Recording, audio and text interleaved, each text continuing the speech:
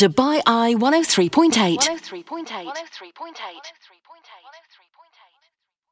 Joined now by Trevor McKenzie, who is the owner of the Mango Tree chain of restaurants. Thank you so much for joining us, Trevor. Good to have you in the studio. Hello. Thank you. You managed to fly here before they sort of closed all the borders between the UAE and Thailand then? I've been rapidly texting everyone to say, am I able to go back or am I not? It's such a fast-moving situation. Coronavirus obviously rapidly spreading across Asia and Europe. Officials in Italy now say that 5 people have died from the virus there. The number of cases in that country has risen to 219 very quickly. They came for the sunshine, but bewildered guests at this Tenerife hotel have been confined to their rooms, quarantined as the coronavirus spreads around Europe. The uncontrolled spread of the virus within Europe has raised fears of an imminent pandemic. Shanghai Disney's vibrant walkways now nearly empty. You can spot one person strolling the grounds, likely an employee given it shut down to visitors a month ago. Current global circumstances suggest it's likely that this virus will cause a pandemic. So there you go, a bit of a mashup of the news stories circulating this morning. There's just so much on COVID-19 at the moment that it is tricky to figure out tricky to figure out travel plans, tricky to figure out what the rules are now. In Thailand, there are 37 confirmed cases, according to the Public Health Ministry. But the way that people are reacting about Thailand and in Thailand makes it seem a much bigger deal, right, Trevor? I mean, which I don't understand because it's. I have 2 young kids. It's business as usual.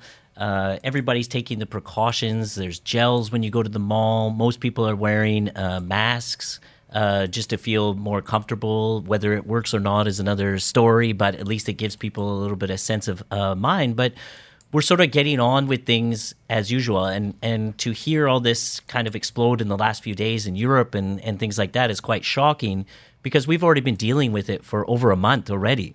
So this has started in mid-January, started to heat up. Then Chinese New Year came, and that's when it really exploded. And that's when China did their, closing down the state and not allowing tourist travel or tour groups to travel, but individuals could still do if they felt like they could. So it's quite interesting to hear. But on the other hand, it's also like it is flu season around the world. Yeah. It is. I mean, and I suppose so much of this, we spoke to several experts actually a couple of weeks ago, and one of the guys, William A. Hesseltine, he's a very, very famous doctor, virologist. Sorry, that was a tricky word. Virologist. And he was like, well, the reality is in the US, 55,000 people die every year from normal flu. And we're sort of okay with that. We don't close the airports. We don't stop people traveling. And far fewer people have died of this disease. But because it's new, everyone's very scared. And obviously it does spread very quickly and very easily. I mean, how bad has the impact been on tourism? Have you seen an effect in your restaurants around Thailand in particular? Especially our restaurants, even the airports. The Airport Authority of Thailand even offered rental discounts already to the operators. We have 3 outlets in the Bangkok airport, Suvarnabhumi, and luckily they offered it. Also, Singapore airport just came out last week with offering to reduce rentals for a period of time. So they're already foreseeing that this is going to impact us for a while. So how many restaurants have you got now? Because some are in airports and some aren't they? So we have 76 restaurants altogether. So we have Mango Tree and a few other brands, 51 mango trees around the world. And we've been deeply, deeply impacted. Hong Kong, China, receiving just on the plane on the way here, getting a call from my partners in China saying like, we have to close our restaurant for temporarily. Like there's no people and we can't afford to stay open and have food and waste it, et cetera, et cetera. And a lot of my friends or people I know from China are even coming to Thailand just to live because for us in Thailand, it's kind of business as usual. And I was telling Zena before that I just came back from Philippines as well. And you would think, Philippines, it's business as usual as well. Yes, we recently opened a food business in the Philippines, and we were worried because we opened it a week ago. I think over a week ago, and we were worried about people not coming to the mall because our food stall is in the mall. But oh my God, it's doing so well, and people are still going out and probably not taking the necessary precautions. Showing that people are not scared of it. Well, I mean, if they've only had 37 confirmed cases in Thailand, and here we've had about 7 or 9, you can understand why people are still going out. Like, Thailand's a much bigger country than the UAE. But it's just, unfortunately, that impression of it means that you don't want to travel there. I have to say, I don't know whether I would travel to Thailand next week. And yet, 37 confirmed cases. The chance of me bumping into someone with COVID-19 is really low. It is very low. And the interesting part is that we've had 35 up until 2 days ago. Oh, wow. And 50% of those have already been cured. So it's like, this is where I get a little bit frustrated when the media jumps on it, and because it's making they're talking global pandemic, but what I think they're not realizing is that if we continue on this panic as opposed to solution mode, we're going to be in trouble economically. I mean, what I was reading in the newspapers before I came here, I was reading some Chinese newspapers, and luckily the Chinese government really said, hey, the factories need to open. You have to go back to work, because otherwise it will have such a big global impact on the world. And I think everyone's waking up to the reality of how much the engine of China really contributes to the whole world. I mean, you've been in the restaurant business for years, and you're in lots of different countries. Have you sort of seen a few of these sort of issues and hurdled over them and progressed to greater things? It's the first one that's affected me so drastically. Oh, okay. In the sense of cancellations for meetings, cancellation for business, seeing my business partners around the world, business go down drastically. I mean, restaurant business already, when we go down by 10 or 20%, we already start to freak out. 30% is sort of that line where we go, we really, when I'm getting calls from my partners and they're saying our restaurants are down by 80% in Hong Kong, I'm freaking out. Because the landlords, not all landlords are nice. Like the airports were helping. Yeah. But not every landlord is nice. You still have to pay your rental. How can you pay your rental if you're not getting any cash flow in? So it's a real challenge. And it's the first time in my career that I've had to personally wake up every day, keep myself calm and say, okay, we're going to get through this somehow. We got to find a way to get through it and look for the opportunity, in this. You're listening to The Agenda. It's all about your news and your views. On Dubai Eye 103.8. Hello there, you're listening to The Agenda. Georgia here in for Tom. We are discussing COVID-19 and the impact that it's having on business people across Asia and the UAE. Trevor McKenzie, the owner of the Mango Tree chain, joining me in the studio. So Trevor, you've talked about how it's impacting sort of the restaurants directly, and you just opened 3 restaurants in airports in China. And of course, the airports are pretty much closed, aren't they? Correct.